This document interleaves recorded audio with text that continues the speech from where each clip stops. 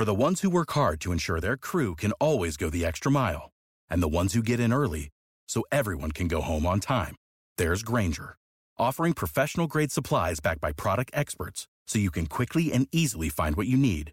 Plus, you can count on access to a committed team ready to go the extra mile for you.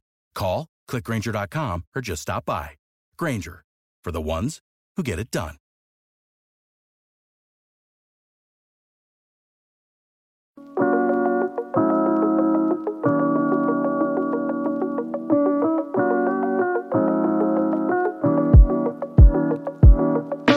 I absolutely love week one of the NFL, not just because we get, actual real life games, but nothing makes you feel incredibly smart and an absolute idiot about a dozen times in the span of 7 hours, like week one of the NFL season. Today, we give you our instant reactions to 14 games, who stood out, who flopped, and dig beyond the box score to some things you might have missed along the way. John Daigle of 4 for 4, Hayden Winks joined me obviously for the show. Daigle, your thoughts today? Some good football. Other football that we will discuss. Nonetheless, as you mentioned, week one, a lot to take in. Yes, so many lessons learned. We touched on that as, a huge point of entry ahead of week one, and we have to kick it off with the game out west. Dolphins versus Chargers. Fantastic game. Dolphins ended up pulling this one off 36-34. I think it might have been Tua's best game of his career. He had the best play of his career, in my opinion. Late in the game, Tyreek Hill was absolutely cooking the Chargers here. And this is after probably one of Tua's worst games of his career last year against the same defense. Tua steps up into the pocket and launches an absolute dime to Tyreek Hill, who's wide open down the field. The way that they got Tyreek Hill open this game, besides Tyreek Hill looking like the best wide receiver in the NFL, was they kept getting him in motion. I thought that was a lot of fun. At the line of scrimmage, Tyreek Hill was often running at full speed at these corners, and he was absolutely roasting them. Jalen Waddle had a couple splash plays, but really this was all Tyreek Hill. 14.7 expected points added from Tyreek Hill alone. Tua, it was a 97th percentile total EPA game, and Tua was without a couple of misfortunes himself. He really underthrew Tyreek early in the game. He had a really kind of duck throw for an interception. There was a couple bobbled snaps. They left some yardage and some points on the field, which is crazy to say because this game was just going. Raheem Mostert scores at the goal line there to save his box score. But really, we know what this offense is. If Tua can throw the ball over in the middle of the field on time with Tyreek Hill running after the catch, it's one of the most potent offenses in the league. And this was nothing but fireworks. Dave, before we line this up anymore, let's set it up by just outlining some stats. As Hayden mentioned, 466 passing yards for Tua, 3 touchdowns, 1 interception. 215 of those went to Tyreek for 11 receptions and 2 touchdowns himself on 15 targets. That left Jalen Waddle still getting a respectable 4 for 78 on 5 targets. And even Durham Smythe popping up, who, Hayden, when I was watching out of the corner of my eye, some really meaningful 3rd and 4th downs went in the direction of Durham Smythe, Braxton Berrios, River Craycraft, because that's what, the coverage was dictating in those environments. Yeah, it seemed like everybody had some open space and the ball was getting distributed beyond Tyreek Hill, but really it was just Tyreek Hill. It was the 20th game ever in NFL history where a wide receiver had 11 plus receptions, 214 yards, and 2 touchdowns. He looked like the best offensive player in the NFL today. After they stumped Tua and Mike McDaniel in last year's matchup, in throwing over the intermediate level of the field, I really just thought the answer would be the running game and leaning on Raheem Mostert. But that was clearly the opposite. Tua, at least in terms of the morning and afternoon games, finished second among all quarterbacks, only behind Derek Carr, surprisingly, and average air yards per attempt. And remember, he had his highest rate of downfield throws, 20 yards deep, last year in this game in week 14. So just shocking to see. That's where he succeeded in this one after they stumped them last year. It was exactly what it was last year. When the offense was going, it was just those balls going right over to the second layer and third layer. That's exactly what was happening. Raheem Mostert, he did play 46 of 62 snaps. He was the clear-cut number one. Devon Achane was a healthy inactive. He was a full participant before this game, but really it was Salvon Ahmed just mixing in. They very clearly trust Raheem Mostert, but it wasn't a balanced approach here. This was just putting the game in Tyreek into his hands. We talked so much this summer leading up until week one of, okay, the end of last year was so different for the Dolphins offense. in comparison to the first 8-9 weeks of the season. And I think that left a sour taste in our mouth, to be honest with you, Hayden. And we thought maybe parts of the blueprint, the pieces of that were out for other defenses this season. It happened multiple times. You know what I was thinking heading into, I don't know, maybe Thursday or Friday of this week was, should we really carry that over? You know, Mike McDaniel, as we saw heading into last year, was just running offenses and passing games in a different way than we've ever seen before. And then we are able to give him, 4 months plus the summer to create something else that then allows, again, Tua to have 466 passing yards here in week 1. Like, obviously, a coach of that caliber is going to be able to change things up. And in many ways, as Daigle alluded to it, as you said, the counterpunch wasn't even necessary today. Like, the overhand right was just hitting still over and over and over again, but in really interesting ways, as you said, those little tight motions or bunch sets to allow the free releases and sprints that Tyreek Hill got up to top speed, because no one can keep up with him in that dynamic.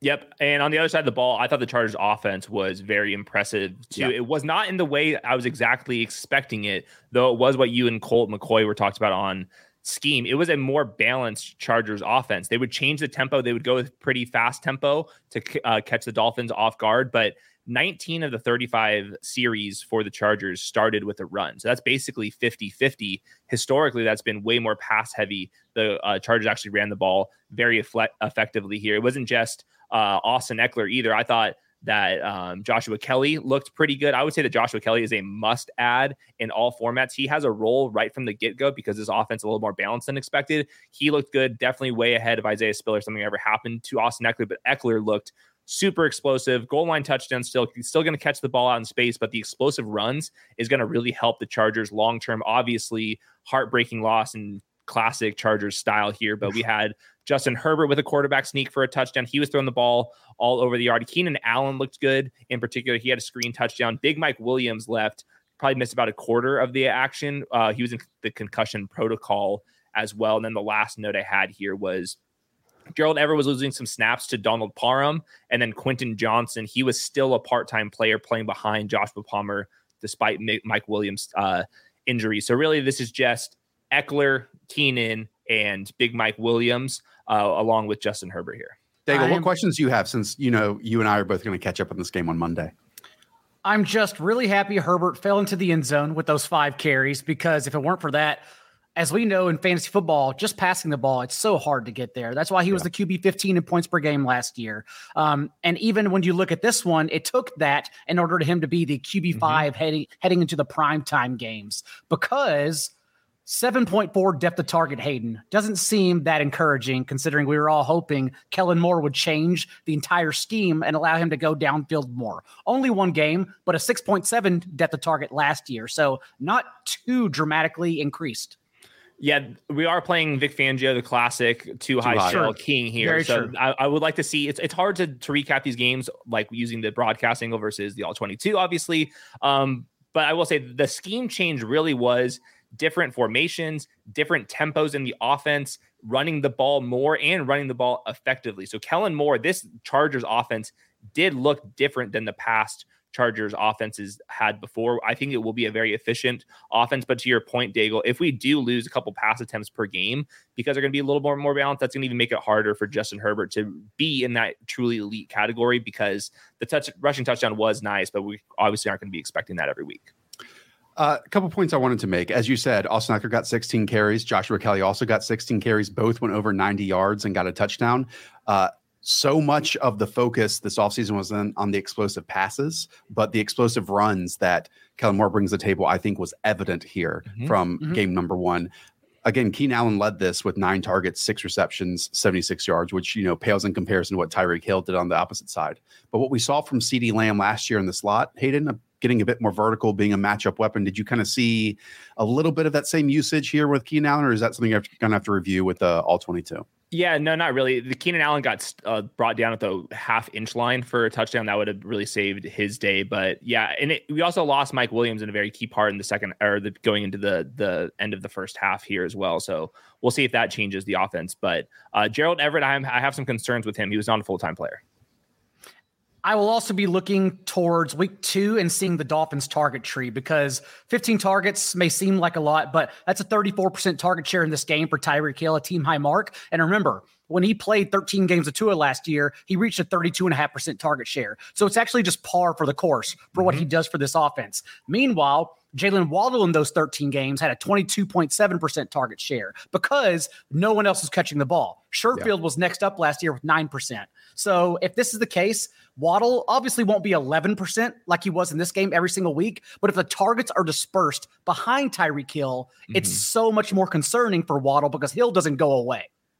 Two final points. No Teron Armstead, but still no sacks on Tua. I think they pressured him about 13 times, but he did a really, really good job under pressure in this game, which might have been a weakness in the past. Like there was this rollout to his left on the move, a dime that he threw. Like this was easily one of, if not the best Tua Tagovailoa game we have ever seen. And as you said, Quentin Johnson, rookie first-round pick, just 3 targets, 2 receptions, 9 yards, part-time player, even with Mike Williams in and out of this game being checked for a concussion.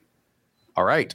Now let's go to the AFC South, where last year's winner, the Jacksonville Jaguars, took on a rookie quarterback making his NFL debut. Jaguars versus Colts. A close one as well, as we got to see the debut of Anthony Richardson. I know in this new format, Josh, I'm supposed to lead off with the score of the game, but I don't have the score of the game in front of me. So I'm just going to 31-21 Jaguars. 31-21 Jaguars. Thank you. I have all the notes though, because Calvin Ridley returned for Trevor Lawrence in this offense. 98 yards in the first half alone, a 34.4% target share, team high 11 targets, and looks spry. Y'all need to go back and watch his first touchdown reception from Trevor Lawrence, because Ridley got the credit in the back of the end zone, but it was Lawrence who scrambled around, evaded pressure inside the pocket, ran to his left, and then bided the time to find Ridley in the back. It was an amazing play. But really what we were all looking for was what happens with Anthony Richardson? What is this offense going to be? And it was, as you expected, it was rough around the edges with a lot of running the ball and hoping for the best, making a couple plays here and there. Richardson's high completion rate is mostly due to having a very low depth of target. Even Michael Pittman's touchdown, 39 yards, his longest catch since week 7 of the 2021 season, was a screen pass that they just blocked well for. It really comes back to the Jaguars' offensive line struggling in this game for them. That's why they have so much volume. That's why they have so many plays, because Trevor Lawrence was under duress the entire time. His interception actually came on his first real pressure of the day when Tony Brown intercepted him. And then later, I'm sure y'all saw this play, close game, third quarter, DeForest Buckner forced a fumble, which Tank Bigsby recovered. Bigsby, of course, a rookie. And the ball was moving forward. Trevor Lawrence's arm went forward. But Bigsby, of course, gets the ball and then starts walking slowly back toward the lines of scrimmage, just holding it. And then Zaire Franklin's the real hero here, because he's the one who had the wherewithal to punch it out of Bigsby's hand right behind him and then scooped and scored the ball. The Colts did. So that's what brought them ahead of the Jaguars. Then in the fourth quarter, wrapping it up, Jaguars were stopped on 2 quarterback sneaks, turned the ball over on downs, eventually get the ball back, but we get back inside the 5-yard line, and a notable usage of their running backs were Tank Bigsby getting both carries inside the 5. Travis Etienne put the game away with 4 minutes remaining, a 26-yard run from outside of the red zone. But this is really how both players get there, since that's what we were concerned with for fantasy. Bigsby inside the 5-yard line, as rumored all offseason, and then Etienne getting a majority of the usage, especially in a game where JaMycal Hasty was, I believe, healthy scratched, unless he was dealing with an injury during the preseason. So something to keep in mind moving forward. Hayden, we can take this 2 different ways. Do you want to start in the Jaguars end as the winners, or do you want to talk through the Colts and all of, Let's do the Jaguars. Okay, so this Jaguar stuff is really interesting to me, especially Tank Bigsby basically almost losing this game for them with some really bad rookie mistakes, yet the team showing trust in him after both of those mistakes, still giving him the goal line carries. Still, we know that Travis Etienne can barrel off a 26-yard touchdown when he runs into the back of his offensive line, bounces it outside, escapes a few ankle tackles, and takes off the end zone. But man, what I loved watching in this game, Hayden, is while we saw some of these really good pieces and coaching last year from the Jaguars, the one main difference this year can be Calvin Ridley, because he came back and immediately in the first quarter looked like an alpha, finishing with 11 targets, 8 receptions, 101 yards and a score. Yeah, and that's almost identically to what his preseason target share was and what he's capable of being. He's a 30% target share alpha wide receiver. He's going to be winning downfield as well. And I'm sure in a lot of these man coverage matchups, I'm sure Calvin Ridley was the one to get the ball. I was looking at the snap counts here, and I did notice that Travis Etienne, even though he lost that goal line carry because JaMycal Hasty was out, he still did run a route on 31 of the 36 drop back. So Etienne can still get there as an explosive rusher if he's going to play that much passing snaps. He's just not going to get nearly as many targets as somebody like Calvin Ridley, but 5 targets for Travis Etienne will make up for some of the lost goal line usage if that continues. Also outsnapped Tank Bigsby 11-4 on third down, and Etienne's 5 targets, 15.6% target share, was his highest mark since last year. Played 12 games without James Robinson, never reached that mark. Mm-hmm. All right, let's talk about the rookie then. Anthony Richardson, 24 of 37, 223, 1 touchdown, 1 interception, did take 4 sacks. On top of that, 10 carries, 40 yards, 1 touchdown. I am looking at his passing chart right now. I mean, the man looks like he can't look left. Did you notice it was this stat to the right side? I actually did not notice that. No. That's wild. Shallow as you would expect. Yeah, so how did he look? Wild. Did he make the same mistakes that we saw in the preseason? Was there any different usage? Obviously, the 1 touchdown, as you can see, was a 39-yard screen to Michael Pittman, who took it the rest of the way. And his rushing touchdown was inside the 5-yard line, which is certainly concerning because he had 2 carries inside the 4 carries inside the 10 and 3 carries inside the 5-yard line. He's the one who just barreled forward and basically took it away from the running backs who were tough to play anyways. Even his interception in this game that really was costly at the end was that rookie mistake. It was that same preseason interception that was overblown against the Bills because he tried to force a play and he just couldn't make it happen. And I believe we'll probably get a lot of that, but nonetheless, the rushing yards still get him there. QB2 on the week heading into the primetime games, right behind Tua, I believe. You can correct me on that, Hayden, if I'm wrong. But yeah, the rushing yards is all we need here, and we got it. Yeah, that gives us the floor every single week, doesn't it, Hayden? It does, but I'm also looking at a chance for a ceiling for someone like Michael Pittman because the Colts ran 72 offensive plays. For reference, that would have been the most in the league on average last year. So Michael Pittman has 11 targets on the 37 attempts for Anthony Richardson. He's like by far the best player on the offense, in my opinion. Like Alec Pierce gets 3 targets. I don't think Alec Pierce is very good. Josh Downs, the rookie slot wide receiver, looks like only 3 catches for 30 yards. Michael Pittman's like a kind of do everything player, and I'm sure that he was the one lining up on the right side, going back to that chart.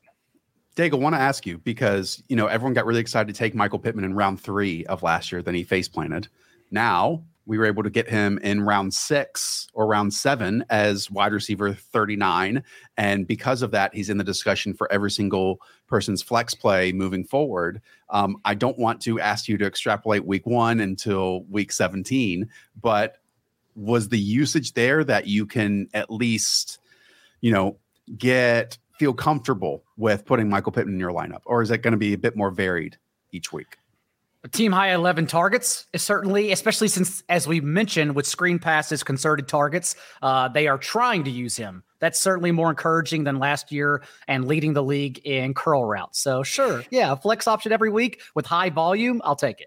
But that's so different than someone like Alec Pierce, who people expected to take a leap this year in this game, just 3 targets, 1 reception, 5 yards. I'm sure Josh Downs had some moments. He had a whopping 7 targets in the slot there, but we know that things can be capped if you're solely a slot player. One quick question I did want to ask you, Daigle, about Christian Kirk, because he's another one of these guys who last year was a featured part of this offense. And then in this game, when people might have started him as their wide receiver 3 or wide receiver 4, just 3 targets for 1 reception and 9 yards. And once again, gets very much outplayed by my guy, Zay Jones. Heavy 11 personnel, as we expected with the arrival of Calvin Ridley. And that's just it. I still think it's going to be wonky week to week, like it was last year. Christian Kirk leads Zay Jones in targets. before the Jaguars bye. They return. Zay Jones leads in targets, helps take down best ball leagues in week 17 with its explosion. And that's what we saw right here was Zay Jones even had a toe-tapping touchdown in the corner of the end zone. Was an amazing play. Yeah. So I bet it's week to week and just frustrating in start-sit leagues for everyone. In this case, it was Zay Jones with no real rhyme or reason just yet, unless we move on and figure out Colts are somehow strong up the middle of the field. I will say, I think it's going to be volatile behind Calvin Ridley. I think Calvin Ridley is going to be a locked in top 10 fantasy wide receiver with a chance to be even higher than that. And I think that Kirk and Zay will battle for explosive plays, both of them capable of doing that, but the volume is not going to be there. Same thing with Evan Ingram. Final question. We heard that potentially Jonathan Taylor can be not taken off the PUP list, but past his physical, right? He's still on the PUP list for the next 3 games. Evan Hull left this game very early on. Daigle, can anyone search for any running back help in this Colts backfield? Anything? If you're desperate, given that who knows how many players will actually be playing football in a couple weeks after today, Deion Jackson has now played over 50% of snaps in 5 games going back to last year. He's including today, and he's averaging a 15.5% target share. In PPR leagues, that's a plug-and-play flex option if you're very desperate. All right, here we go. An AFC-NFC matchup between 2 of the most winning franchises of the last, 2 decades. Eagles versus Patriots. Love the voiceovers. Eagles win this one in a nail-biter in the end, 25-20, really from the New England Patriots, spotting them 16 points to open this game. A rough Mac Jones pick 6 out. The outstretched hands and fingertips of Kendrick Bourne return for a touchdown. And then Jordan Davis early on in his second season makes a great play, a strip of Ezekiel Elliott for a fumble. But since and after that, the Eagles offense totally stalled out. I mean, they went on 4 straight 3-and-outs. Then they had drives of 11 plays, 10 plays, 7 plays, all ending in field goals outside of the 30-yard line. Sure, there was weather, it was rain, but really when we got to the second half, the man that was throwing the football way better than Jalen Hurts, who finished 22 of 33, 170, and 1 touchdown, was Mac Jones, who was forced to throw the ball 35 times completions, 54 attempts, 316 yards, and 3 scores. I will quickly answer the question of what the hell happened in this Eagles backfield, which as a team, they carried the ball 25 times with Jalen Hurts owning 9 of those. It was all Kenny Gainwell to start out. I know that people might want to hear that. They might not want to hear that. But in the opening drive, I think Kenny Gainwell touched the ball 6 to 8 times. And in the day, DeAndre Swift just gets 1 carry and 2 targets.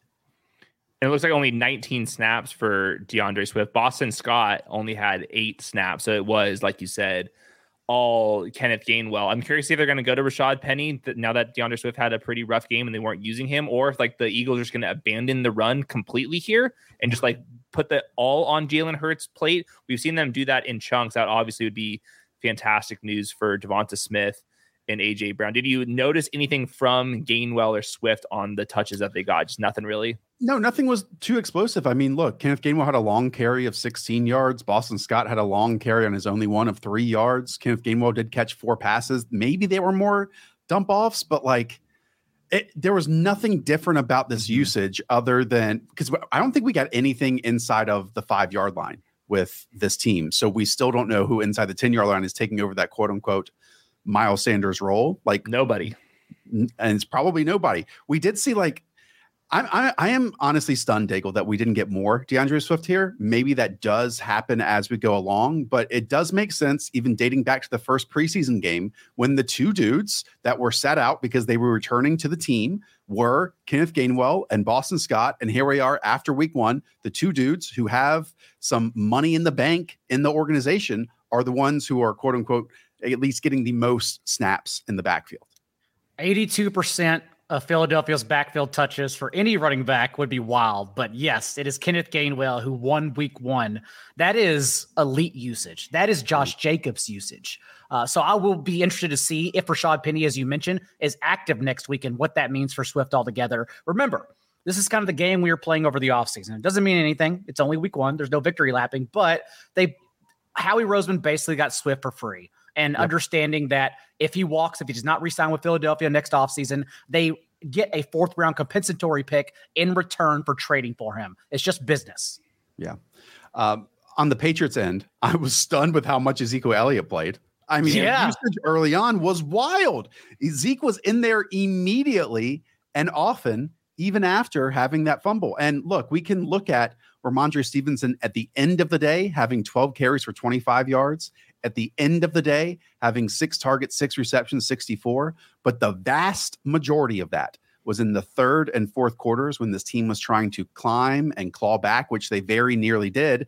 And Mondre, to his credit, when they almost won the game towards the end, was the one who was converting these very important 3rd and 4th downs.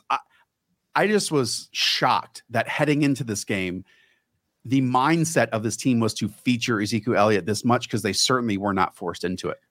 I'm looking at it. PFF has Zeke with only 1 pass block, Ramondre with 9 of them. So it wasn't like that role. They were just like choosing to use Zeke. So I'm not sure if that was part of the illness. Ramondre was like limited in practice, DNP'd last Friday with an illness. Usually players play without any designation with the illnesses. So we'll have to check on that. The other player I noticed that did not play as much was Juju. Yeah. Late in the game, they basically benched him. Was there like any injury reports or anything like that? We had the Albert Breer report like going into this game that his knee is a mess. But I mean, Kayshon Boutte, who looked booty, was playing over Juju straight up. Yeah. Well, there was a 3rd and 5 drop early on where they got Juju wide open out of a bunch set.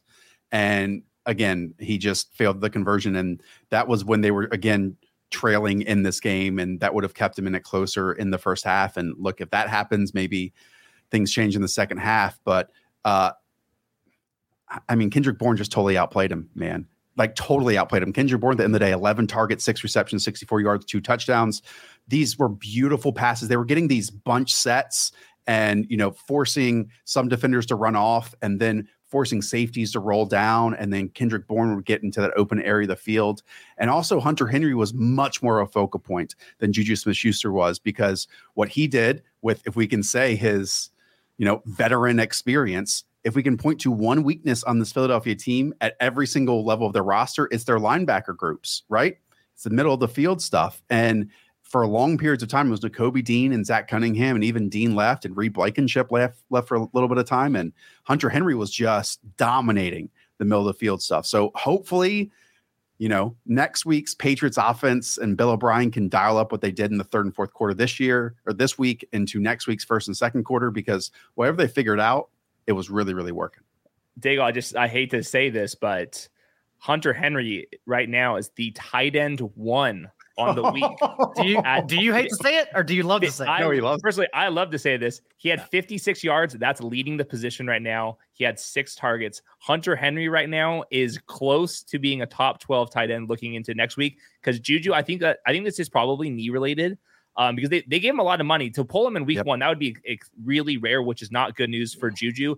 I think it might be Kendrick Bourne and Hunter Henry leading this team, and then we'll learn if Devontae Parker, who missed the game with a knee injury, is going to battle back. But Hunter Henry, I think, has a chance to sneak up.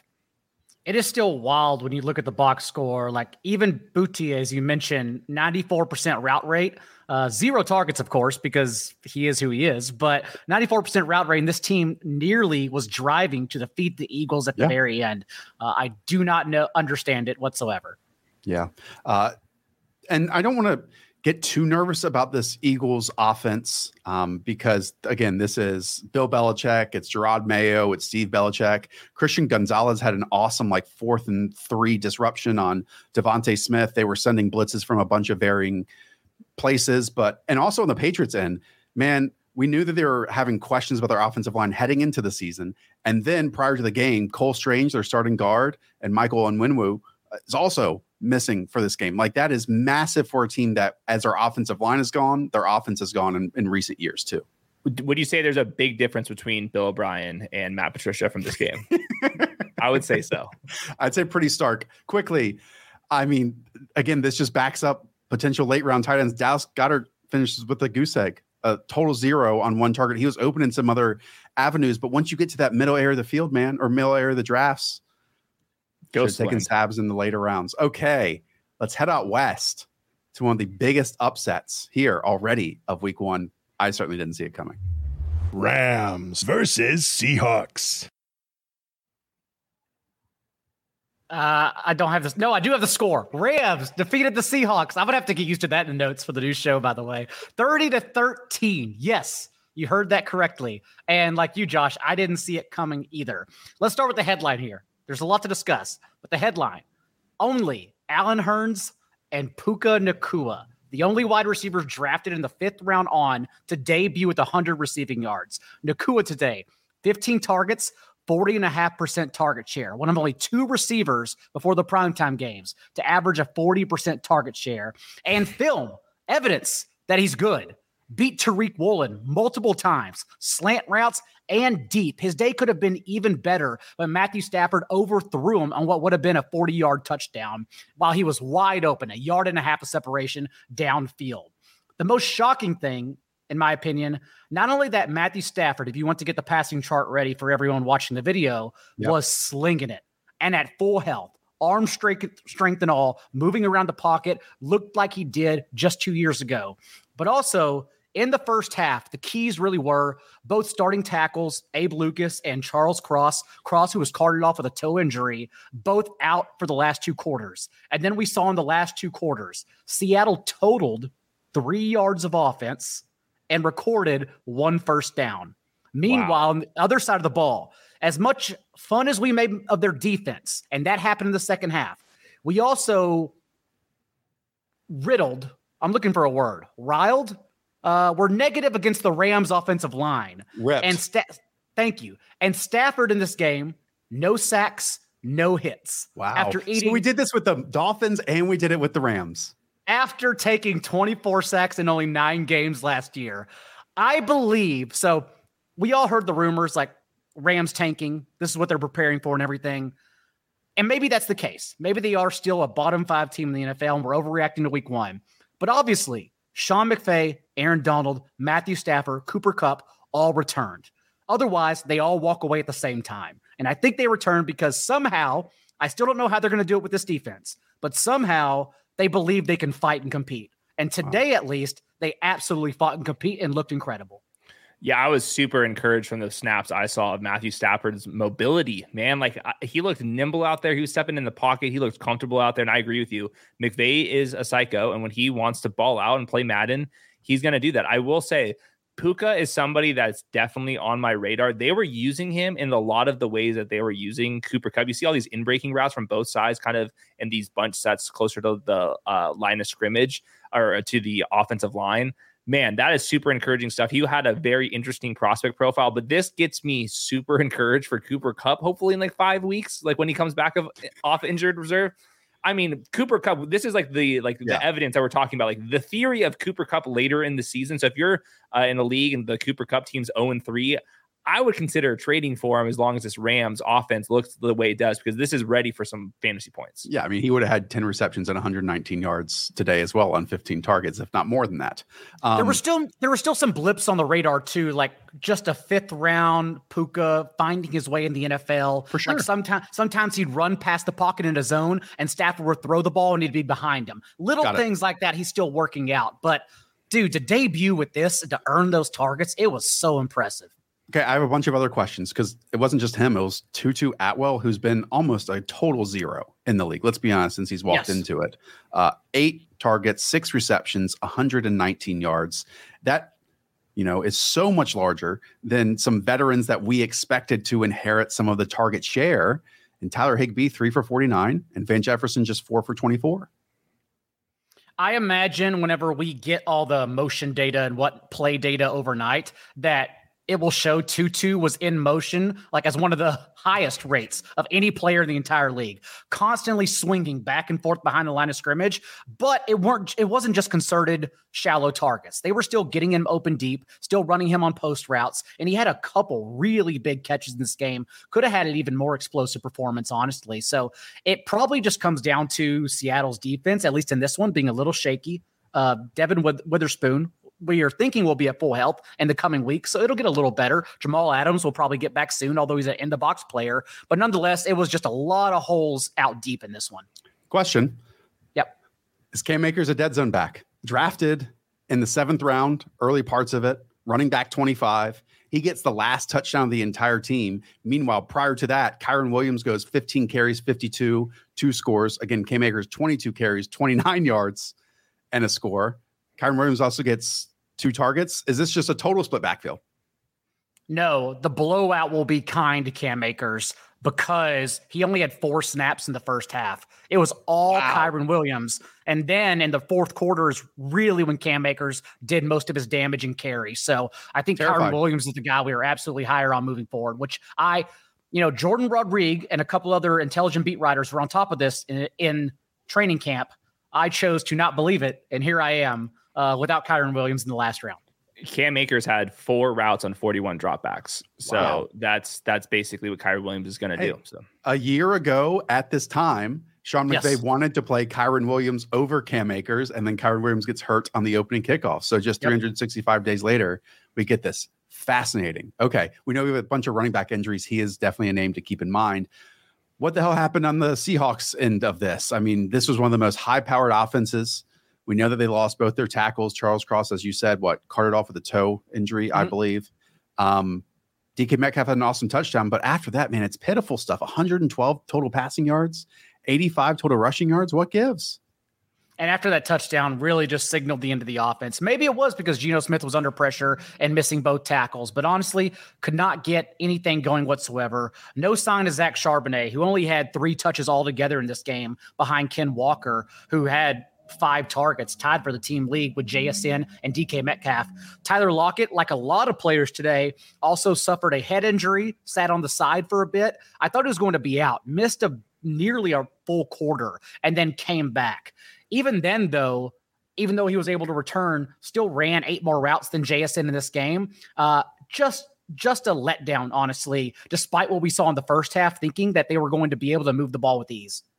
I'm looking at the PFF grades. The backup tackles for the Seahawks had a 32 PFF grade. The other one had a 41.8 grade. And I'm looking at Damian Lewis, who's a guard, kind of a run blocking guard. He had a 0.0 PFF grade. He allowed 4 pressures in this game. So it must have been a lot of pressure, which is crazy given the Rams defense, man. Yeah, I mean, there was a period of time, Geno's offensive line was Stone Forsythe, Damian Lewis, Evan Brown, Phil Haynes, and Jack Curran. That's tough. That's like the Rams offensive line from last year. Okay. Let's stick in the AFC. And Hayden, let's go on over to a debut of a new offense and a debut of a new quarterback. Texans versus Ravens. This was a very up and down game for Baltimore. We should start with J.K. Dobbins, who tore his Achilles. He was basically not coming off the field. He looked like somebody that had a chance to be a league winner here, but he goes down near the end zone, comes out with a torn Achilles. Behind him, we have a little bit of a split backfield. Gus Edwards, he has a role, obviously, as the power back, and then Justice Hill is going to be out there playing some of the passing downs. I do think it will be those two splitting work in very defined roles. For Lamar Jackson, it was not a clean game, despite them winning 25-9. He had a fumble. His average depth of target was only 5 yards down the field. We saw some splash plays from everybody. I thought that Odell Beckham had a really nice over-the-shoulder catch. Zay Flowers, he was the true number 1 in this offense. It was not in the traditional ways that a number 1 wide receiver wins, but they seem so dedicated to get him the ball in space. Like you said, with Tutu Atwell, you're going to see him in motion a lot. You're going to see him screen games. He also was winning like legit routes. He got locked up once. They would give him an end around. They would do all that fun stuff. I thought Rashad Bateman, he had a few targets early on. He was out there as the number 3 receiver. He ran 20 of 34 routes. The other 2, Odell and Zay, were close to full-time players there. Isaiah Likely, everyone's favorite streamer, not ours. He was out there, full-time participant, but it's a lot harder to earn a target when you're operating with guys like Zay Flowers, who's a focal point of the offense. And I think that Bateman and Odell, they won't have consistency in this offense, but they look the part to me on tape. So I think they have to clean this thing up. The Texans defense played fine at spots, but the hard part for the Ravens moving forward, Ronnie Staley, their left tackle, he left early in the game. Center Tyler Linderbaum, he got rolled up on, looked like a knee or ankle injury. And then obviously with J.K. Dobbins. So that's 3 pretty key players for Baltimore. And this has just been a really rough string of injuries for like the last half decade. I think Lamar Jackson will play better once this offense starts to click. It was not perfect, but they walk with a win. And even Marcus Williams at safety tears his pec. And that's in a game Marlon Humphrey was already out. Yeah, it's 4 of their top 6 highest paid players on the roster.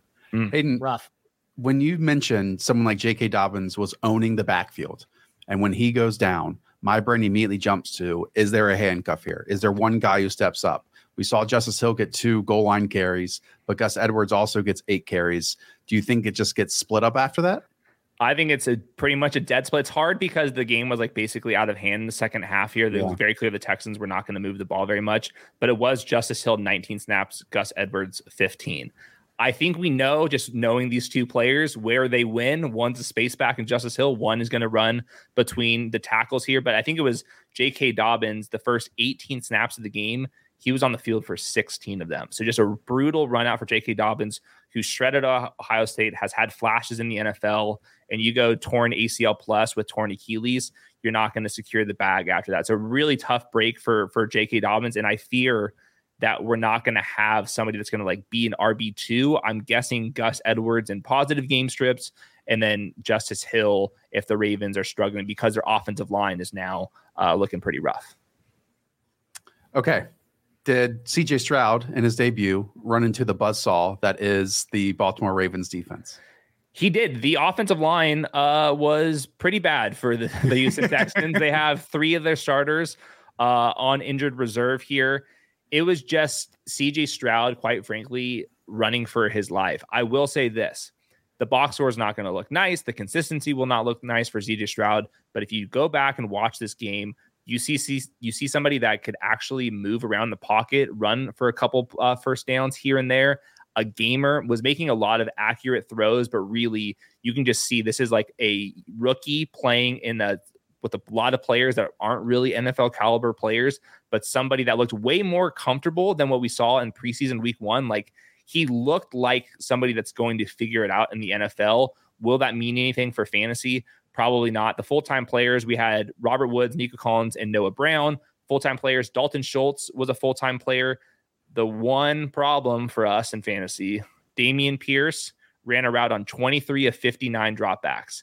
That's basically the split that he had last year. It turns out it was Mike Boone getting out there. Mike Boone didn't have a great day, in my opinion. Neither did Devin Singletary, but we need either CJ Stroud and this offense to really get things going with the offensive line, basically in shatters, or we need Dameon Pierce to catch more passes out there. To me, he's probably going to be a little bit more of like a low-end RB2 for now, at least. And I was hoping he was going to be an upside RB2. That's concerning, Daigle, because at least I thought, hey, the Texans offense can't be as bad as it was last year. Then obviously all the offensive line injuries hit. And I mean, he's a long run of 7. He does get 3 targets, but like when your really good running back is only able to get a long run of 7, it's very different than like, let's say the Atlanta Falcons last year who struggled throwing the ball, but at least they had maulers up front that you could be successful running the football. And it just doesn't seem like the Texans are there right now. Singletary had 4 first half carries too, so he was involved before garbage time as well, at least in terms of soaking up that early down roll. So that's absolutely worrisome too. On the other side of the ball, I was kind of looking towards, do the Ravens actually follow suit with training camp reports and pass their running backs more? But we had 2 targets for J.K. Dobbins, which at the end of the day turned out to be Lamar targeting their running backs at a 9% rate. Nothing to look at whatsoever. So we still think that Zay Flowers, who, as we mentioned, only 2 players today finished with a 40% target share. Flowers was the leading one with 47.5% of the team's targets. Like, wow. We think the offense just runs through him, and that's pretty awesome.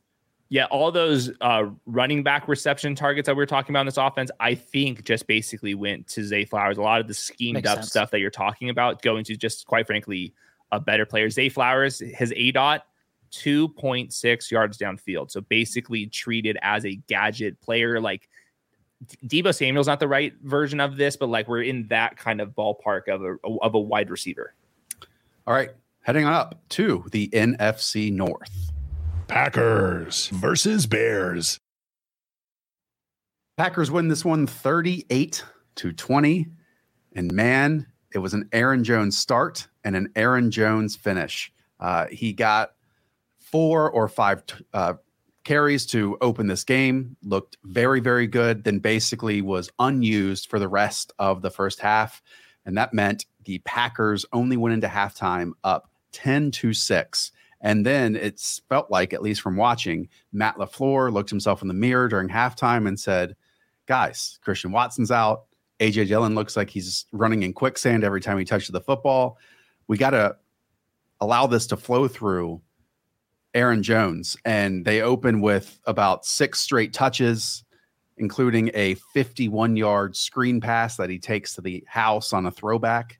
And he was the most electric player on, again, 86 receiving yards, 41 rushing yards. And that was in less than 3 quarters, because after that, he goes down with a hamstring issue that they were trying to work out on the sideline.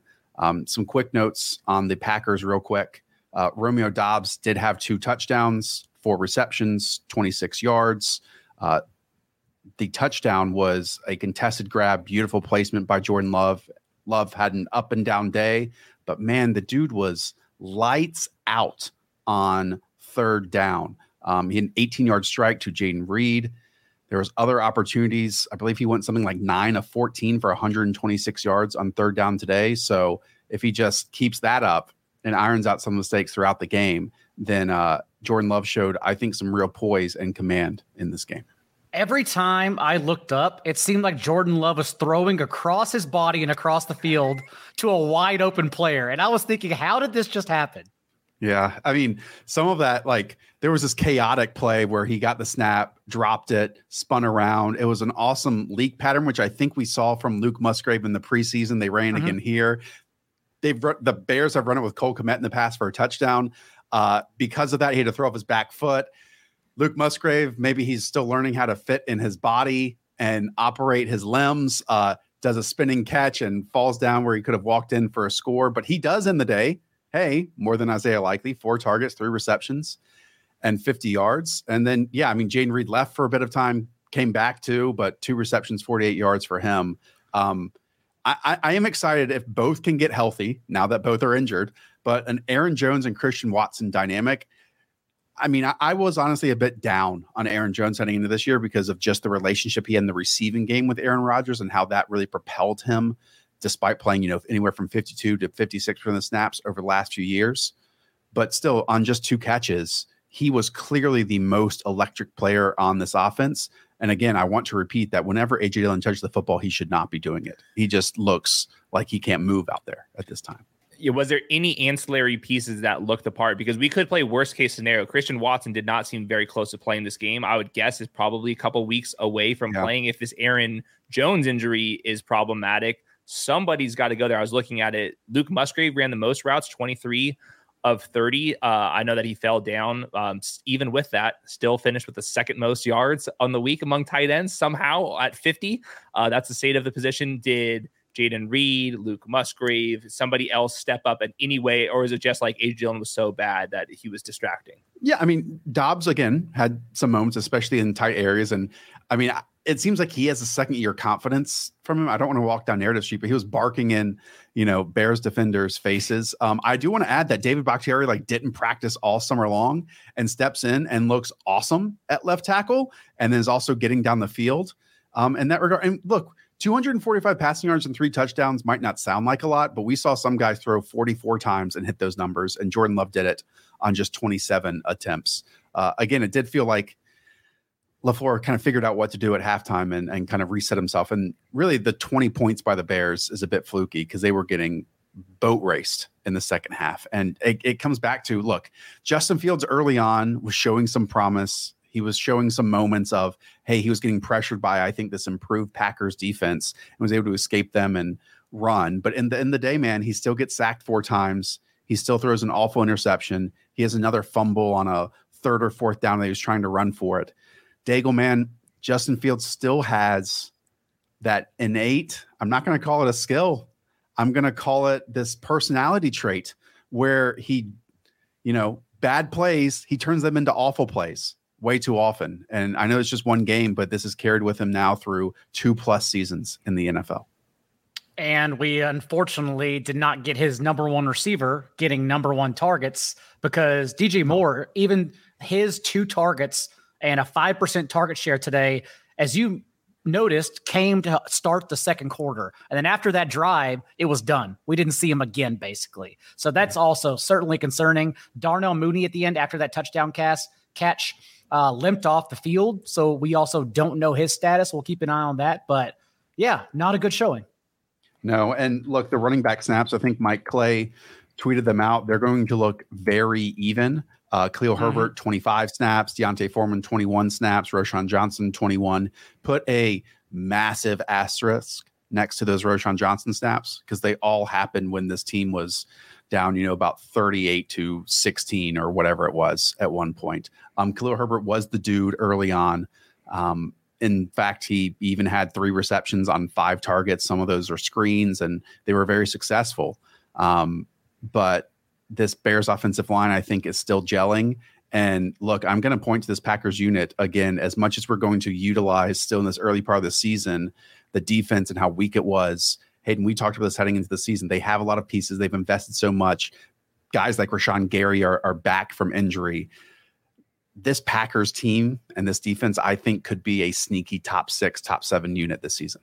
Would not be surprised. They have a true alpha corner one, and then they have depth at edge rushers, and it's been a premium spot for them for a couple of years now.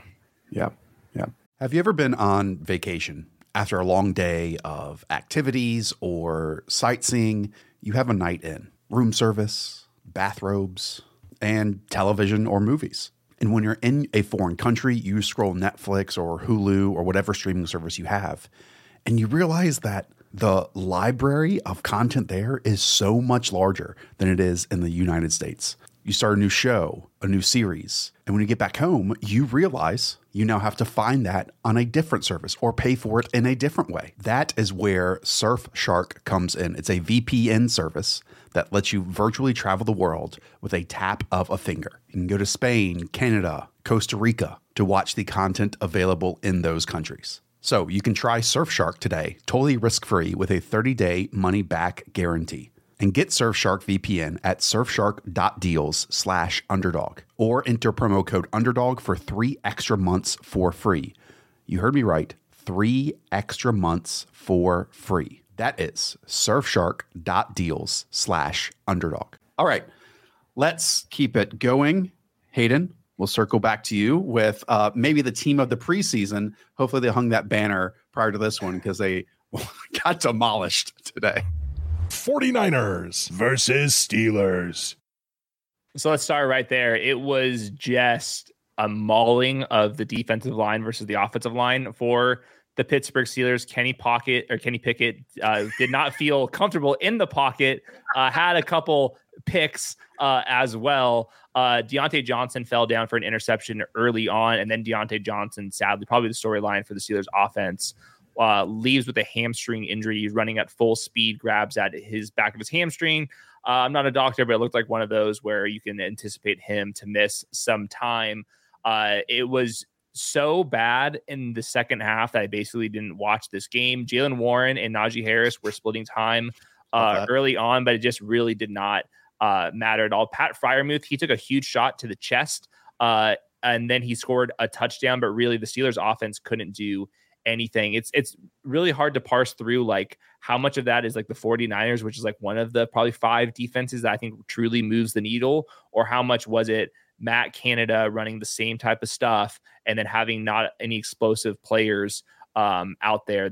Allen Robinson wasn't moving the needle for me. They kept throwing the ball. Like they had like Hayward targeted a couple times. It just looked really unorthodox for Kenny Pickett. So I'm guessing next week will be a lot better because they're not playing the 49ers, but it was definitely looking a little bit like the 2022 season.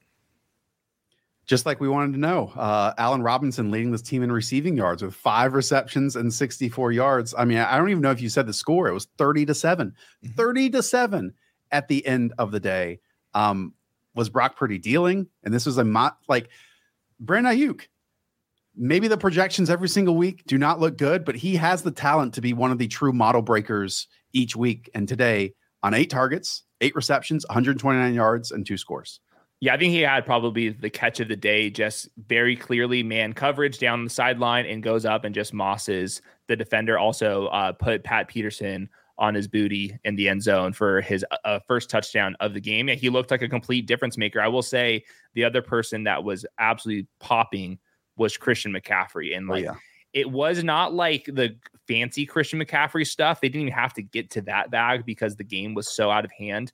But they would just get under center and just let Christian McCaffrey run up the middle. And we're talking spin moves, perfect vision, long speed. He did not look like a 28-year-old running back if you had any of those concerns. He did not split time with Elijah Mitchell at all. This was all Christian McCaffrey. And then the touchdowns ended up going to Brandon Ayuk because he looks like a player that can definitely win down the field in isolation. But really, this was Christian McCaffrey dominating, and the Steelers defense really couldn't get going. So Brock Purdy made some plays out of structure a little bit, but really it was just McCaffrey looking like a superstar, and then Ayuk looking like somebody that could take a leap this year. I did see Patrick Peterson, of course, who got the 7th most guaranteed money of any quarterback in free agency, basically be the target. That was the play for the 49ers was who was on Patrick Peterson? Oh, it's Brandon Ayuk again. That's where we're going every single drop back. And Hayden, this is one of those blowouts that even the report that we got from Rap Sheet prior to the game of, hey, Jaylen Warren's going to eat into Najee Harris's snaps. You can't probably even replicate this distribution because the team only had 10 carries at the end of the day and 31 passing attempts. And they were just getting blown out. Well, you're not going to start Jaylen Warren if the Steelers offense looks like this either. Even if he is splitting the carry. So yeah, it's not looking good for Najee Harris based off of that report, based off how this offense works. I'm not willing to throw out this game, but if the Steelers look much better next week against a less potent defense, I would also not be surprised. But we're without Deontay Johnson right now. George Pickens, you got to learn to be the number one in the traditional ways. And Matt Canada, you got to also let George Pickens try to run those type of routes. Well, and George Pickens had an awesome sideline grab again that was way out of bounds. It's sweet. Here's the highlight reel. Who gives a shit? It wasn't inbounds. And once again, it doesn't count for us. Every single time. Okay, Daigle, let's circle back to you. Another shocker to me, one of the team's league's high-powered offenses with the maybe 2 most expensive quarterbacks in the league. Bengals versus Browns. A game determined by heavy mist as the Browns won. As I vamp and look for the score, 24-3. 24-3. Yes, Hayden, I found it. And the Bengals failing everyone practically. Joe Burrow has made it known in the past that he actually hates wearing gloves. And by the second quarter, after missing a couple slants, just thrown behind T. Higgins and noticeably losing grip on football a couple plays, trying to scramble and then just dropping the ball outright, even he went and put a glove on. He had been done with it by then. He failed to complete a single pass over 10 yards today. That's how bad Joe Burrow and the Bengals are. And meanwhile, it's hard to take anything from it because at the same time, on the other side of the ball, Watson was constantly wiping his hands off between plays, was carrying a towel around, had 2 sloppy deep throws early on, and both would have been Marquise Goodwin touchdowns as well, as they used him to get downfield, and he did actually separate. So overall, that's kind of what it came down to. Amari Cooper, even in the first half, slipped at one point. We thought he injured his knee. Other players slipping all over the ball. Nick Chubb, this is the first time that he had one game with at least 4 targets last year, and he had that game today with 6 targets, I believe. And I don't even know how much to attribute that to his role because it was such a shallow depth of target. I genuinely think it looked like Watson was scrambling and they couldn't get anything going downfield. So they just tried to play it safe given the rain and mist. So overall, that's what we're kind of looking at right now. Watson was hit, the offensive line struggling, especially because later on in the game, they lost all-pro right tackle Jack Conklin. He got carted off. Sounds like a very serious injury too. So something to look towards and see what's happening there. But overall, I don't know what to expect. It's a double-edged sword for Deshaun Watson because on one time, he again looked terrible. Even his interception, when you go back and watch it, it was more like Anthony Richardson not understanding his arm strength or how quickly NFL defenders can cover and trying to squeeze one in. But it was so bad that it looked like he just missed the linebacker underneath and, of course, jumps up and just intercepts it. It was terrible. But at the same time, for fantasy, Now we're playing a different game mentally. He still got there because the rushing yards. Last year in those 6 starts, he averaged 6 carries per game, the 8th most among all quarterbacks. Today, 2 design runs and over 40 yards rushing and a touchdown, because no matter what happens through the air, he still gets you there. So something we'll keep on looking towards. And honestly, I just don't know how much to take away from these offenses given the environment. And that's so brutal because we already had Deshaun Watson last year. The splits were so weather dependent. It's hard to parse through. And then we had that again. I saw a lot of tweets about the Joe Burrow tiny hands thing because of the rains. And you seem to believe like that was actually impacting the game here. At first, it really did look like his calf was just tightened. It was almost as if he was scared to get hit. He was even looking frantic. He mentioned after the game to the media that he said he needed the preseason reps. He mentioned that it was just so important to be out there warming up. And then he obviously missed the last 6 weeks with that injury. So I do attribute it to every team just having to knock the rust off, even though Watson did play in the preseason. Man, okay. I want to ask about some backup running backs because that's what we do on this show. On the Browns end, Nick Chubb gets 18 carries, goes for 106 yards. Jerome Ford gets 15 carries, 36 yards. Pretty sweet also that we get Nick Chubb with 4 receptions. I think in 2020 to 2022, he had 1 total game of 4 receptions. And already in week 1 of this season, he has 4 receptions.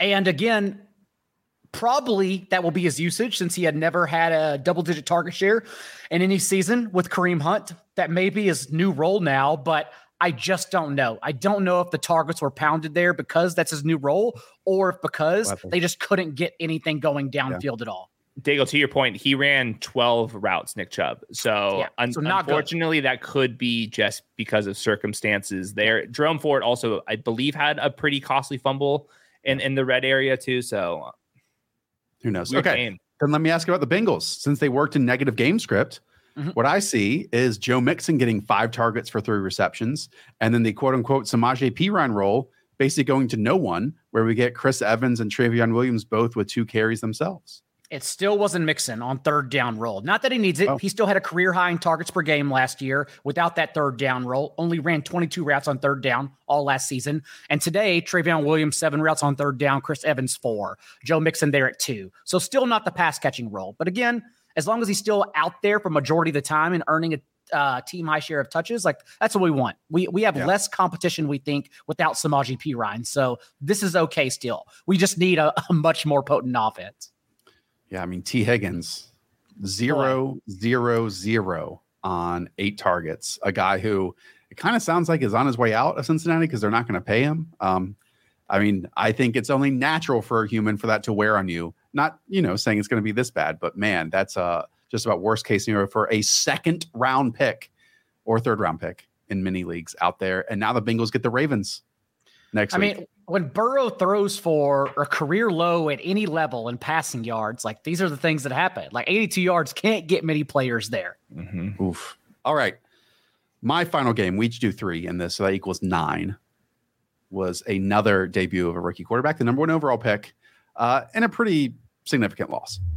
Panthers versus Falcons. 24-10. And after all summer from Arthur Smith being promised that we were going to get balance in the force and a balanced offense, Desmond Ridder goes out there and attempts 18 passes, 115 yards for 1 touchdown. And man, that is actually kind to how it started this off, because through the first half, Kyle Pitts, Drake London combined for fewer catches than what Desmond Ridder had, because he caught his own pass on his first attempt of the game. And it makes sense, kind of, when we zoom out and not listen to maybe a little bit too much hype about this Falcons team while they did win, about their offense and what Arthur Smith said. When you really just focus in on how successful their team was last year, focusing on the ground game, having a 1,000-yard rusher coming from a 5th-round pick in Tyler Algier, who, by the way, had 15 carries, 75 yards, 2 scores. And then they go and spend the top 10 overall pick on Bijan Robinson, who makes an electric play for the first touchdown of this game on a catch behind the line of scrimmage as a slot motion man, makes Frankie Louvu whiff, stays up on contact from 2 more Panthers defenders, and finds himself in the end zone on a 17-yard gain. He catches 6 passes for 27 yards on 10 carries for 56. Stands out to me. We know that you took Bijan the first round, but I will be watching moving forward that they were, I don't know, one series that had 2 carries inside the 10, and Tyler Algier got both of those, including, 2 goal line scores. Yeah, to me, this is good news, bad news for everybody here. Good news, Bijan Robinson looks amazing. Bad news is, like what we feared, that Tyler Algier is trusted and a very consistent goal line rusher. So that's what we saw here. Bijan Robinson did run around in 18 of 24 dropbacks. That's good news. Drake London was a full-time player as well. Kyle Pitts, half the snaps, but did run around in 22 of 24 dropbacks. The question thing that we have to really wrap our head around, they ran 51 total plays on offense. Yeah. That is classic Falcon stuff. And the reason why is because Desmond Ridder is no bueno. And that has to change. Otherwise, we're just going to bank on Drake London, Bijan Robinson, and Kyle Pitts, their talent taking them there. And in the meantime, I think that they're going to love Tyler Algier because that's what Arthur Smith wants to do in that big mustache. They averaged 2 passes per drive. That's the Falcons offense. At the same time, it works on one level. His job is to win. And so I understand it, but man, we were promised something different. I do think the Bijan peripherals, maybe not mid first round level everyone's looking for, but they're still good. They're still just fine. And he looked great. A team high 33% target share plus 10 carries. That's fine. What this really does, as you mentioned, Hayden, is just get Algier there every single week too. The only concern is once Cordarrelle Patterson, the Joker, is back, what happens? Whose touches are getting eaten? Because it's coming. We're going to use all 3. For Kyle Pitts, it's just the same stuff. It's the same bullshit. That's the issue. It was 3 targets. It doesn't matter about the routes run, 91% on dropbacks, because he still had the same 15.5 yard depth of target. They use him one way, coin toss catches, and he better catch them. Otherwise, he's a dud in your lineup. It's the same thing every week. I'm trust me, I've been on the same path as you on Kyle Pitts this summer. Hayden knows that. Again, we go back to nothing is schemed open for these downfield pass catchers and Kyle Pitts and Drake London. And that's a huge issue with giving us a floor of even targets. I'm not even saying receptions and yards on a weekly basis. I'm saying targets, because if this continues how it is, yes, the Falcons can win games. And yes, Bijan's going to make some electric plays. But Drake London gets 1 target and they didn't really need to force anything to him. Kyle Pitts comes down with a nice defensive pass interference catch down the field. But other than that, that was 34 of his 44 yards in this game. And it comes back to, as Hayden said, while they propped up Desmond Ridder and talked him up, there was a 3rd and 5 with this game super close. And they just elect to run Tyler Algier off left tackle. And that speaks volumes to what you think about your quarterback. I want you guys to guess, how many air yards did the Falcons have today? Yards downfield. So they had 115 passing yards. I would guess that it was 72. You're right on. It's 70 air yards in an NFL game. That is unserious football. Arthur Smith, congrats on the win. You got there. It was a very fun ground game. I'm going to love the all 22 there. But Desmond Ridder, man, he was under pressure so often, which is concerning because it's supposed to be a really good Falcons offense. I'm not sure if that's a bad offensive line thing or if that's a bad thing for Desmond Ridder and his feel for the game. That's the path, by the way. If Desmond Ridder turns the ball over at all, that's the path where 5-0, 6-0 Falcons team, just because their schedule is so soft, still benches him for Taylor Heineke. Ooh. Next up for the Falcons after this, speaking of their schedule, it is the Packers, then the Lions, and the Jaguars. So those are 3 pretty difficult games. Winnable, but difficult. And yeah, to your point, Brian Burns in the first 2 series had a sack and a half and a tackle for loss and a forced fumble. He was a man on the mission. And anytime he was lined up, because he was flipping between both sides, lined up against Caleb McGarry, he was power rushing him into Desmond Ridder's lap. So I think it was part of his play in Desmond Ridder, but also the pressure that this team was getting was forcing these decisions. Okay, let's talk about the Panthers offense. At the end of the day, Bryce Young throws for 146 yards on 20 of 38 attempts, 1 touchdown to Hayden Hurst on a RPO type route towards the goal line, and then 2 interceptions that were directly thrown over the middle of the field, 3rd down, I believe, for both, to Jesse Bates. They weren't primary reads. Bryce Young was kind of going through his progressions, landing on the middle, and Jesse Bates, who one of the highest paid safeties in the league, has been doing this back with the Bengals with veteran quarterbacks too, driving on the football and basically knowing who he was going to target. The big issue with this Panthers offense, man, is they have zero juice.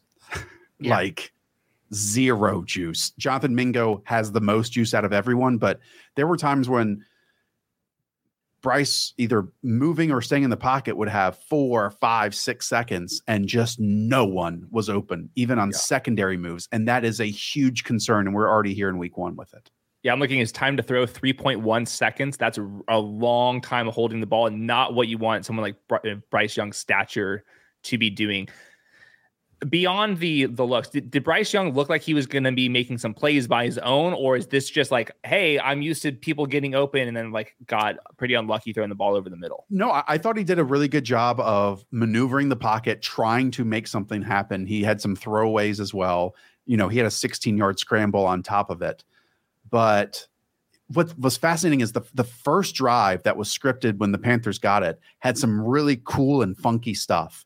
Like even the running back usage in that, it started with Miles Sanders. Then they got Laviska Shenault like 3 times in the backfield, some on screens and some as a true running back. They were rotating running backs nearly like every single play in that opening drive. And they failed to convert on a 4th down, which, by the way, a 4th and 1 was handed off to Chuba Hubbard, which makes 0 sense. Then after that, it kind of got back to normal and a little bit stale where nothing was really being manufactured outside of it. So really good first drive. Nothing interesting or positive outside of it. And again, at the end of the day, that leaves us with Hayden Hurst with 5 receptions for 41 yards and a score. With Adam Thielen, who had an ankle injury heading into this one, it makes sense why Hayden Hurst would do well because they maneuver in the same area of the field. And then Miles Sanders, yes, he does finish with 18 carries, 72 yards, does finish with 6 targets, 4 receptions, 26. I think at least 3 of those receptions were at the end of the game when they were just checking it down. That's a lot of usage, but the ceiling of this offense just isn't there right now. It's a winning argument for both sides who thought Miles Sanders may be a 3-touch back, 3-down back. He wasn't even in this one. Yeah. But I will say it because the weapons elsewhere are so bad, they have no choice. They have to throw the ball to the running backs. Like to me, that's just like a matter of watching this team. So Miles Sanders is not going to have the snap share that we were hoping for. And maybe that changes because Chuba Hubbard and Laviska, they get phased out of here. But even if Miles Sanders is not a full-time player, they have no choice. They have to use him a bunch. Yeah. And it's a tough road for the Panthers after this. It's the Saints. It's the Seahawks. I'm nervous. The Vikings. It's the Lions. It's the Dolphins. I mean, this team could easily be 0-6. It's bad. It's rough. Okay. Those are the 9 games that we covered on Sunday. For the rest, if you're new here, we basically just ask questions for the games we did not get to focus on. We'll go to a game that I had in the corner of my eye during the 1:00 slate, and it stays in the NFC. Buccaneers versus Vikings. Bucs win this one 20-17. I would say a rough first half for Baker Mayfield, but the gamesmanship, the ego, the aura that whatever Baker Mayfield brings to whatever new teams, it played its part in this one in the second half where he was making some big time throws, having some big time scrambles towards the end of it, finishing 21 of 34, 173 and 2 touchdowns. And when he plays like this against a defense that's hyper aggressive and leaves some of their cornerbacks who are not talented and are mediocre in islands against the likes of Mike Evans and Chris Godwin, things happen where Evans gets 66 yards in a score and Chris Godwin also gets 5 receptions and 51 yards. This looks like a classic Bucs game of how I'm envisioning this team. I think Mike Evans could still play a little bit. He made some big boy catches in this game. Baker Mayfield at least is going to be garbage time throwing the ball and letting his guys have a chance. And then I saw a stat from Next Gen Stats. Rashad White had negative 39 yards over expected. It was the 4th worst rushing game over the last season as well. Sean Tucker only mixed in a little bit, but this offensive line is not good. But this shows you just how bad this Vikings defense could be if a team like the Bucs can go in Minnesota and win this game that had no business winning. Yeah. The 31% target share for Mike Evans, certainly encouraging given that he was going 2-3 rounds behind Chris Godwin at times. So if he can dominate this new offense and targets, that's how he gets there after a disappointing season outside of week 17 last year. I mean, it felt like the Vikings should be up a touchdown, 10 points, 2 touchdowns at points in this game. And the Bucs just like hung around and were able to, again, win it with some big, and like Brian Flores, this can work, but he sends the house at times and leaves his cornerbacks on islands with this talent at that spot against, again, veterans have been doing it for so long. That's who he is. He is not going to change, but it came back to bite him here. Cousins was fumbled twice in the first 10 minutes. He had 3 turnovers in the first half. It really came down to their offensive line, which is how the Bucs stuck around, because both Christian Darrisaw and Garrett Bradbury were injured in the middle of this game. So we'll have to see how they fare moving forward, because obviously that also injured offensive line didn't help the running game get going whatsoever, as both Alexander Mattison and Ty Chandler combined for 14 carries and 34 yards rushing. Yeah. Last I had with the Vikings, Jordan Addison was not a full-time player. It was KJ Osborne who ran around 45 of 48 dropbacks. Addison 32 of 48, but at the same time, Addison gets home because he's good at the game. 6 targets, long touchdown, 39-yarder down the seam. That's kind of the role that they're anticipating. And then Justin Jefferson, like I never saw anybody tweet about him, nothing like that. And then you just refresh the box score, 150 yards. Oh, I think he had 128 in the first half. Like he was going off, and this team just really struggled in the second half. Addison's touchdown was also busted coverage. Still a good route runner, but definitely the Bucs just got lost in their secondary because they were bracketing and doubling Jefferson on the other side at that time. All right, another game. Sending on over to Tennessee Titans, New Orleans Saints. Titans versus Saints. This one was really ugly. There was not a whole lot going on. I would say one of the biggest storylines here was Derrick Henry and Tyjae Spears. I need to go study this, but they were in a rotation. Tyjae didn't get the volume ultimately, but he played a lot more snaps than anticipated. And started. Yeah, it was. I don't know what was happening. I don't know if Derrick Henry had to go to the bathroom in the first quarter, or what the deal was, but that was a very odd situation that's worth monitoring. DeAndre Hopkins, 13 targets here. The snaps that I did watch of this game, it didn't look like there's a lot of separation there. And Ryan Tannehill made some pretty horrific mistakes, only completed 16 of 34 passes. But the Titans offense just looked like an offense that could have a lot of issues. And I'm sure a lot of those issues do start up front, one of the worst offensive lines in the league. They were under duress a lot, the Titans were, but Ryan Tannehill, man, it can't look this bad every week. He had the white in his eyes staring down war on the other side of the field. Even like a flea flicker at one time, Chigakonka was running wide open for a touchdown, and Tannehill just missed him downfield. There were so many bad throws in this game. It was inexplicable. And they have an early bye. That was sort of the concern here for the Titans offense, was if you're going into your bye in week 7 and you're just not good because your defense is just getting throttled like the Saints did today, especially deep in the secondary, because all you're doing is allowing explosives. Like what happens? Because this is probably the final year of Ryan Tannehill's deal. And right now, this first game, my word, that was not a good showing. Hayden, we'll talk about it in stats versus film, but talk to me through Chigakonkwo's routes here. 33 of 43, which is better than I think that's about kind of what we were expecting. But if the Titans are bad on offense, then it's not going to matter. They're going to try to get the ball to DeAndre Hopkins, Derrick Henry, and Treylon Burks. First, Derrick Henry ran around on 11 of 43 dropbacks, played less than half the snaps. I will say, bold prediction, Derrick Henry trade candidate at the deadline, like Daigle was saying. If this team is bad, they're not using him already. His final year of his deal. Why wouldn't you try to trade Derrick Henry? I mean, maybe quotes have already come out, but it was shocking to see those snap counts in the first quarter between Tyjae Spears and Derrick Henry. Okay, on the Saints end, we knew that Chris Olave is good at the game, and he was running wide open over the intermediate portions of the field, 8 receptions, 112 yards on 10 targets. But man, the yards per route run king, Rashid Shaheed pops up here, 6 targets, 5 receptions, 89 yards, and a score himself. And even Michael Thomas, man. Like, it's good to see him back with 8 targets, 5 receptions, and 61 yards. Yeah, I'm curious when I'm watching this game, but going into it, the Titans have been a really big pass funnel for the last couple of years. Their defensive line is awesome. Their secondary has been pretty bad. And we at least saw the Saints throw the ball 33 times, only run it 27 times. And a lot of that's like kind of Taysom Hill, just ridiculousness and all that type of stuff. But I'm glad that the Saints appear to have tried to pass the ball more this year than they did last year. And as mentioned at the top, Derek Carr led all quarterbacks to the 12.5-yard depth of target today, too. So lots of downfield shots, whether that's his new role in this offense or if it's because the Titans secondary was just leaking so much, something we'll find out soon enough. But I had wondered, like you, loving Rashid Shaheed's limited stats, I had wondered how they were going to feed him in this offense. Like, where do the targets come from? But if this is how he's used, that's awesome because he's the kind of player who's a weekly flex option if this is what he gets. All right.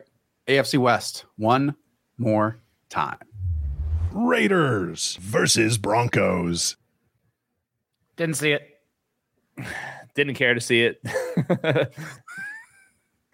I mean, I did see Russell Wilson looking a little bit more mobile, but did miss a lot of throws. And I don't know what's up with that. Javonte Williams played a fair amount here.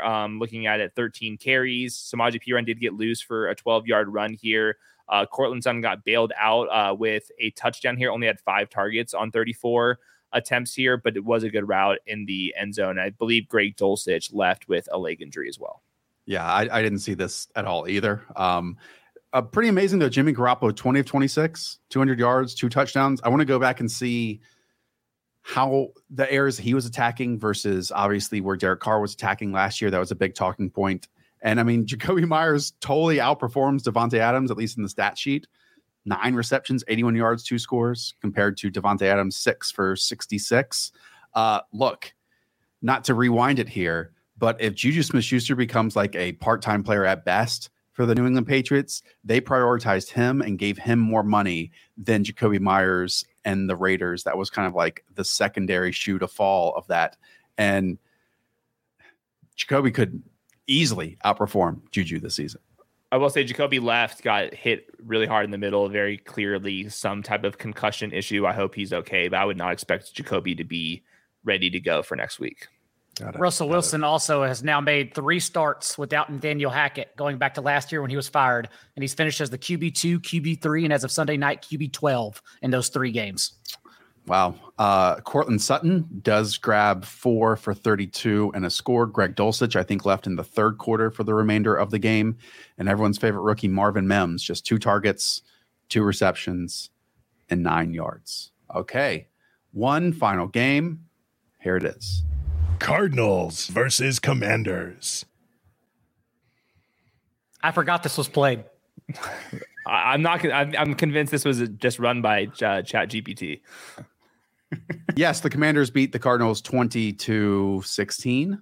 I guess my only big takeaway from this is Brian Robinson, both in a opportunity standpoint and on the field standpoint, totally outplaying Antonio Gibson, who, let's remind people, Daigle, was drafted half a round before where B-Rob was. At the end of the day, B-Rob gets 19 carries for 59 yards and also catches the touchdown pass on 1 grab for 7 yards.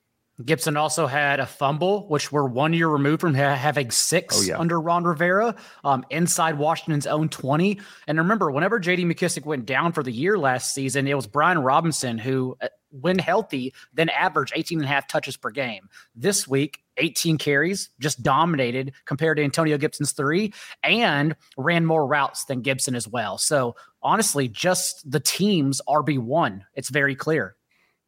And that was how it was down the stretch last year. So I don't know why people would be surprised here. Same how it looked like pretty up and down game. And then Terry McLaurin, I know he was like a full participant in practice, but if you were watching some of the practice reps, it probably was not himself out there. So very curious to see how he looked on tape here. They almost got upset by the Cardinals. No, I was about to say it's a very lucky occurrence for Sam Howell to start with the Arizona Cardinals because, again, an interception, also a lost fumble. The Cardinals defense might have been the most shocking unit of this group because they were really wreaking havoc on the Commanders' offense for long stretches. But just offensively, like there's no upside here, man. Marquise Brown with 5 targets, 3 receptions, 28 yards. You know, James Conner Shore, he does get 14 carries for 62.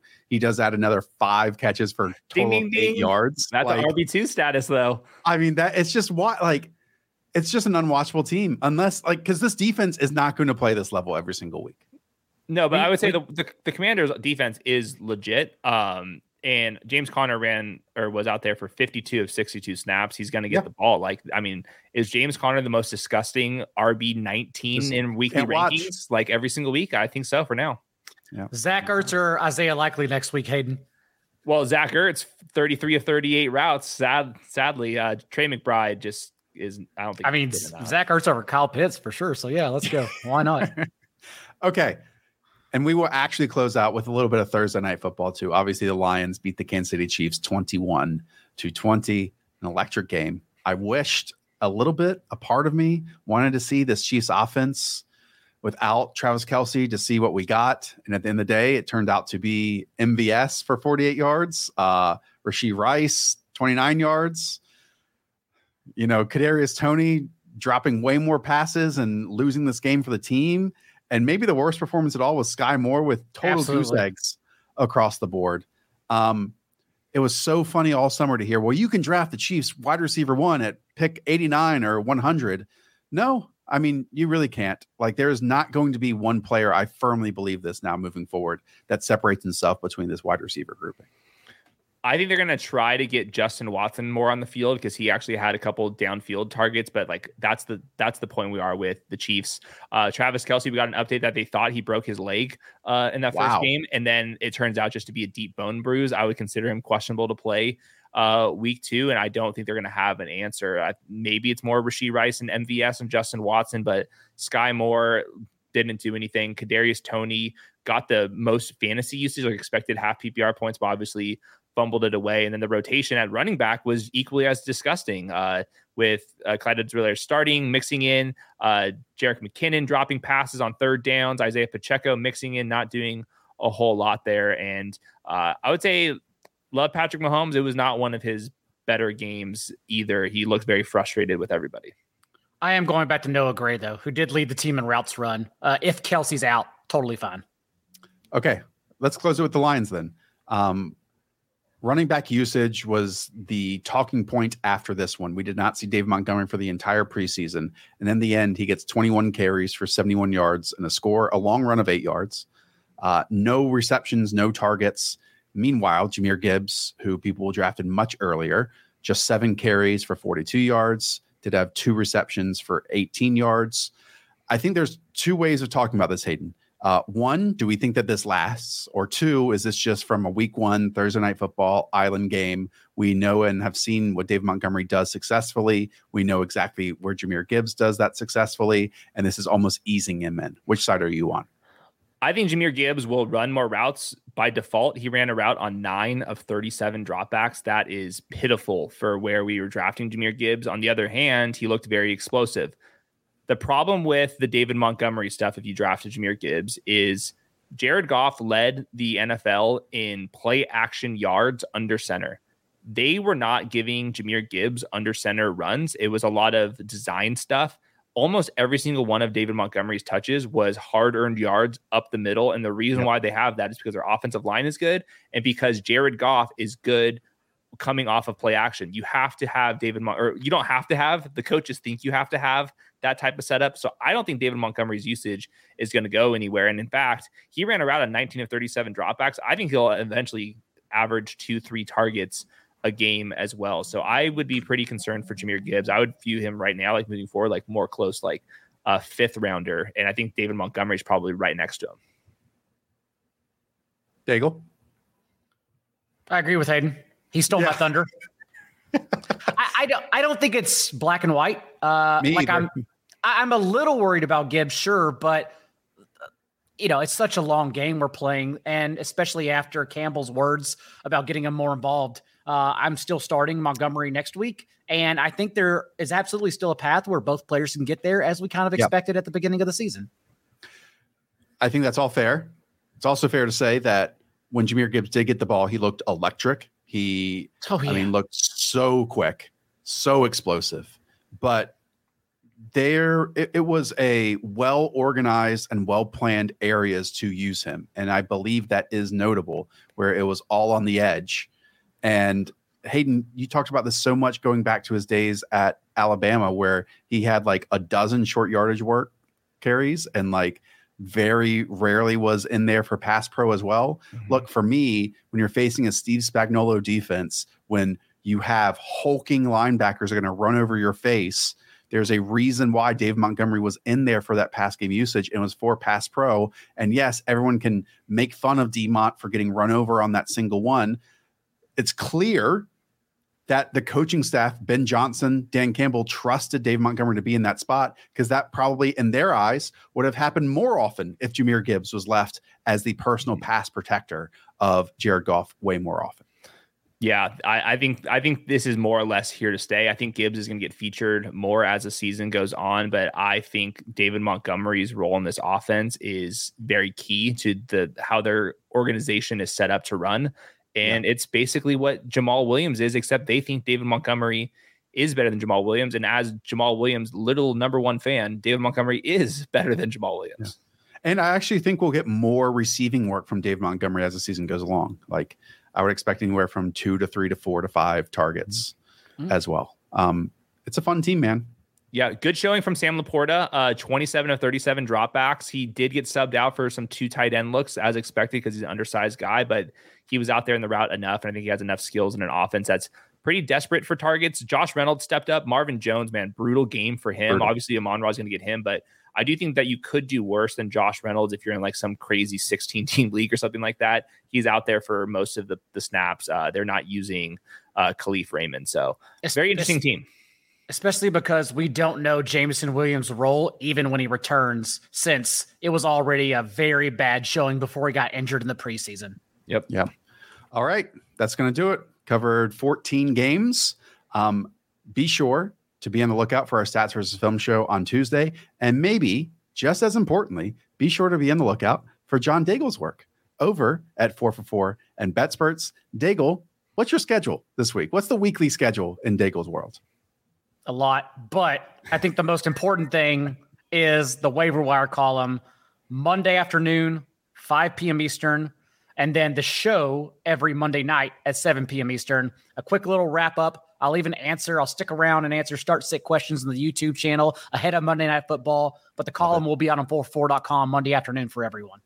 Love that. And if a little percentage off on a 4for4 package, we'll put that in the description down below so you can get a little discount when you're checking out John Daigle's work. All right. Thank you to Voiceman Steve. Thank you to Producer Weaves for helping cut this up and make us sound great. And thank you to all of you for tuning in to all these shows. Again, we'll be back on Tuesday, have so much more content, even more than last week ahead with some ex-NFL players, multiple, in fact, coming this week. All right.